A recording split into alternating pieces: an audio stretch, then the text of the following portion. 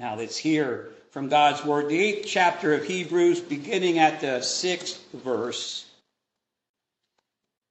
But as it is, Christ has obtained a ministry that is much more excellent than the old, as the covenant he mediates is better, since it is enacted on better promises. For if the first covenant had been faultless, there would have been no occasion to look for a second. For he finds fault with them when he says, "Behold, the days are coming, declares the Lord, when I will establish a new covenant with the house of Israel and with the house of Judah. Not like the covenant that I made with their fathers on the day when I took them by the hand to bring them out of the land of Egypt. For they did not continue in my covenant, and so I showed no concern for them, declares the Lord. For this is the covenant that I will make with the house of Israel. After those days, declares the Lord, I will put my laws into their minds and write them into their hearts. And I will be their God, and they shall be my people. And they shall not teach each one his neighbor and each one his brother, saying, Know the Lord, for they shall all know me, from the least of them to the greatest. For I will be merciful toward their iniquities, and I will remember their sins no more." In speaking of a new covenant, he makes the first one obsolete. And what is becoming obsolete and growing old is ready to vanish away. This is the word of God still speaking today. Thanks be to God. Thanks be to God. So the past few weeks we've been taking the ministry of Jesus as our great high priest now under the new covenant, the new law. We talked about Jesus and how it compared to the old Levitical priesthood, the old Levitical law, the old Mosaic law. And today, from our scripture, we can tell what we're contrasting today is the old covenant and the new covenant. So to start out, we should have a clear definition of what is a covenant. A covenant's agreement. You can have covenants that are drawn up where both parties give input into them. That's not what this new covenant is. This new covenant, it's more like if you think of a will, last will and testament that someone writes. They write it out, maybe a lawyer writes it out for them. It puts in the terms of this last will.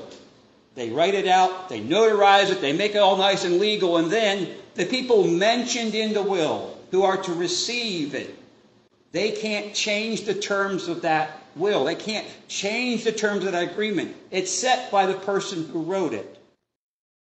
New covenant is that type of agreement. Or you can call it a testament. Covenant and testament can be interchangeable.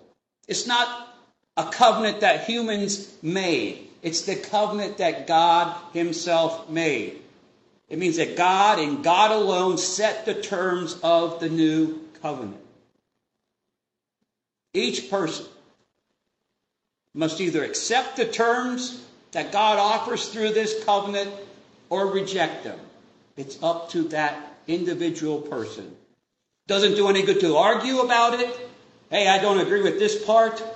To try and refute them. Oh, I don't believe it says that. Or try to negotiate. The terms are set. God set the terms of the new covenant. And through this new covenant, God offers a glorious inheritance. The only way a person can ever receive this inheritance is to accept the terms of the covenant as they have been laid out by God. New covenant also means there's a new way of relating to God through the new covenant. Why did we need a new covenant? Because the old covenant depended upon people who were unable to fulfill the agreements, the requirements. That's what God's saying in these verses. In verse 8, he says, "For he," speaking of God, "God finds fault with them." Verse 9, For they did not continue in my covenant. God's saying they didn't continue in my covenant. And so I showed no concern for them. And in verse 13, in speaking of a new covenant, he makes the first one obsolete. The old covenant was an agreement between God and the Israelites. It's based on the law of Moses, the words that God gave Moses to tell the people. It had all these rules and regulations that the Israelites were expected to follow. If you did this, you needed to do that. This is how you treat this. This is how you do that. You worship here, you sacrifice on these days and with these animals. The new covenant is an agreement between God and all people. It's based on one thing, the death and resurrection of Jesus, and it offers salvation to anyone, to all who believe in him. And this abolition of the old covenant has several implications. First, it means that the law of Moses is no longer in effect. It doesn't mean that the moral principles of the law are not valid. They're still very good. They still should be followed. Do not kill. Do not steal. Do not commit adultery. That's all common sense stuff. But it does mean that they're no longer required for a person's salvation. It means that the way of salvation has changed. In the Old Covenant, salvation could only be attained by obeying the law, fulfilling the law, doing what the law said, following the rules and regulations. That's what you had to do. And with the new covenant, salvation is achieved only through Jesus Christ. Our faith in Jesus is how we are saved, how we get salvation. The abolition of the old covenant is this major turning point in the history of salvation. It's a sign that God has fulfilled his plan for humanity. It's been fulfilled in the life, death, and resurrection of Jesus Christ. It's also a reminder that salvation is not about following a set of rules, but about trusting in Jesus Christ. That means that people who have accepted Jesus as their Lord, they aren't under the old covenant law. We're not saved by our own obedience to the law, but only by grace through faith in Jesus Christ. That also means we should be free from the bondage of sin. The law could not free us from sin. We had to have constant sacrifices. But what Jesus has done through his death and resurrection is free us from the scourge of sin. And remember, the new covenant means there's a new way of relating to God. That means we're no longer God's subjects under the law. We're his children. We're God's children. That's what that last verse means. In speaking of a new covenant, he makes the first one obsolete. And what is becoming obsolete and growing old is ready to vanish away. God's plan in that old covenant was to show the Israelites their need for a Savior. As you read through the Old Testament, it points to, the prophets point to, God's words points to a Savior, the Messiah, coming to save them. We know him as Jesus Christ. You can also think about it like this. What was the old covenant focused on? External obedience. Again, what we did externally was the most important thing under the old covenant. What's the new covenant focused on? Inner transformation of the person, inner transformation of the individual. And we can use the Old Testament verses that are quoted in today's scripture to help us understand this even more.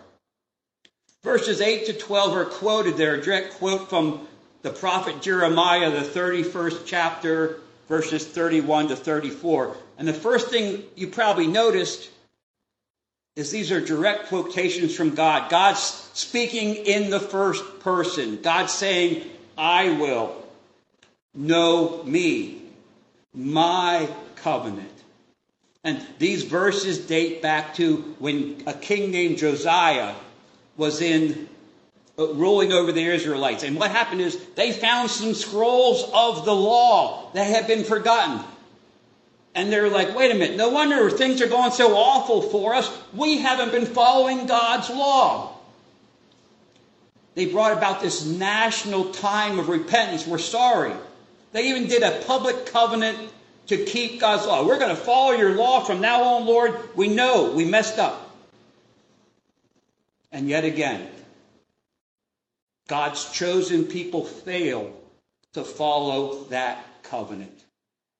And it was in the midst of that dark period, that dark failure again, that God spoke and promised a new covenant through the words of Jeremiah. The covenant not conditional like the old, you must do this, is unconditional. It's totally dependent upon the work of God. God took care of it. God spoke through Jeremiah to announce the need for and the coming of a new and a better covenant. And as Methodists, we believe free will is a gift from God given to all people. Miss Janet, I asked her questions people have. She asked a really good question. And the beginning of the question I'll speak on now, and I'll probably come up with some more later, but does God have a plan for us when we're born? That's a good question. Yes, he does. He has a plan, and he has a will for us. But it's dependent upon free will for us to follow it. We believe free will is a gift that God gives to every person. That means each person decides if they're going to accept God's offer in this covenant. What does living in the new covenant mean to us? First of all, it's not a promise of wealth and power as the world likes to define power and riches. Instead, it promises an inward power, a spiritual power from within. From our text today, God said, I will put my laws into their minds and write them on their hearts. How does God accomplish that?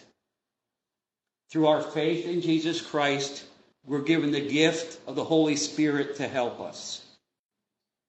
That faith promises us a new heart and a new mind. When someone approaches God through Christ Jesus, the mediator of the new covenant, something wonderful happens. God renews their heart and their mind, renews their heart and places the law of compassion and grace within it. God renews their mind and places the law of compassion and grace in our minds. The new heart and the new mind reminds us that we have been accepted by God and given eternal life.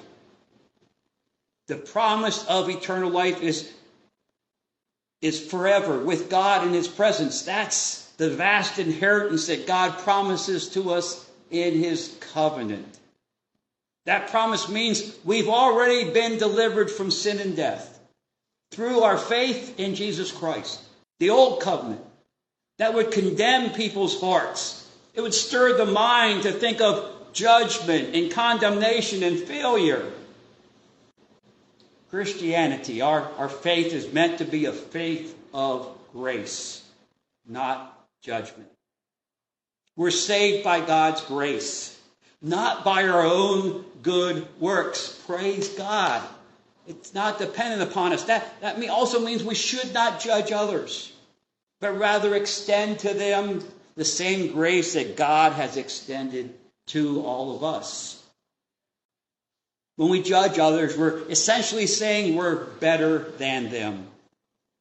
That's not the message of Christ. The gospel reading today Jesus said, come to me all of you, come to me. I will give you rest. Jesus taught us to love our neighbors as ourselves. That means we should not judge them, but rather try and understand and help them. The message of the new covenant is that we're all sinners and we all need God's grace through Christ Jesus. And also security, our security, absolute security, can only be found through the faith in the new covenant. That means the new covenant frees our hearts and our minds. And it should stir up an assurance from within us and confidence that we are God's children. With the new mind and with the new heart, we have the desire and the power through the Spirit to follow and obey God. And that's an earnest desire, not a fake one. It comes from within to follow God's will in our lives. And even when we fall short and fail, maybe not you, but I fall short and fail a lot. Our hearts are stirred to seek forgiveness and to repent through the new covenant. The new heart, the new mind also stirs us to love God. As our hearts are renewed, our love for God should also be renewed and grow. The old covenant had no power to stir us from within, to energize us like that. We're not forgiven because of good works or the law. The forgiveness of sin is based solely upon the mercy and the grace of God. God does not accept us or forgive our sins because we try to do good. God forgives us because Jesus Christ died on the cross for our sins and for the sins of the world. Jesus has already paid the penalty for our sins, our mistakes. So we can ask God to forgive our sins because of that sacrifice. They're forgiven. When we ask, they are forgiven. And knowing that we have been forgiven because of the sacrifice of Jesus allows the power of forgiveness to become reality in our lives. Within the new covenant, God works in the heart and minds of all believers through the Holy Spirit. So inwardly, we feel forgiveness at work in our lives, especially when we forgive others. Repentance and forgiveness should stir us to follow Jesus wherever he leads. And where Christ is leading, where Jesus is leading us, is into fellowship and communion with God. I will be their God, and they shall be my people. One of the Christian groups I like to listen to a lot is Mercy Me. They have a song called Dear Younger Me. It's a reflective look, like if you could go speak to your younger self, what would you tell them? I'm going to read a few lines and then I'll be asking Dave to play it, but it begins like this. It says, if I knew then what I know now, condemnation would have had no power. My joy, my pain would have never been my worth if I knew then what I know now. Would have not been hard to figure out what I would have changed if I had heard, dear younger me, it's not your fault. You were never meant to carry this beyond the cross.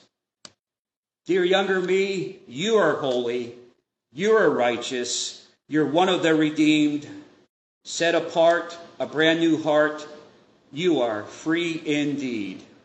The new covenant declares that you are holy, you are righteous, you are one of the redeemed.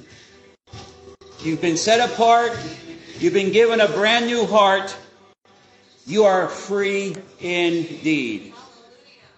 That's who we are by having Jesus in our life. Holy, righteous, and redeemed.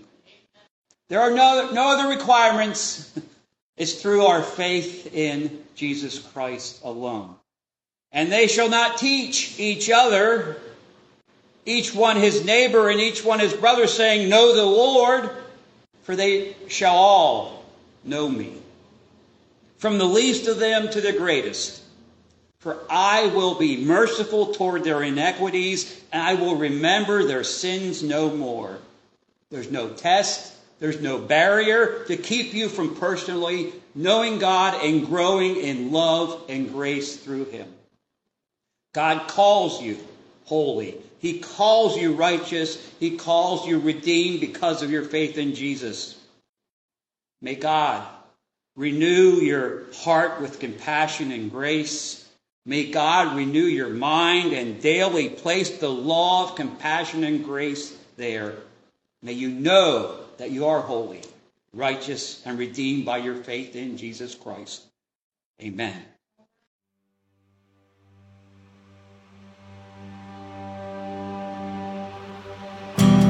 All throughout my history, your faithfulness has walked beside me. The winter storms made way for spring. In every season, from where I'm standing,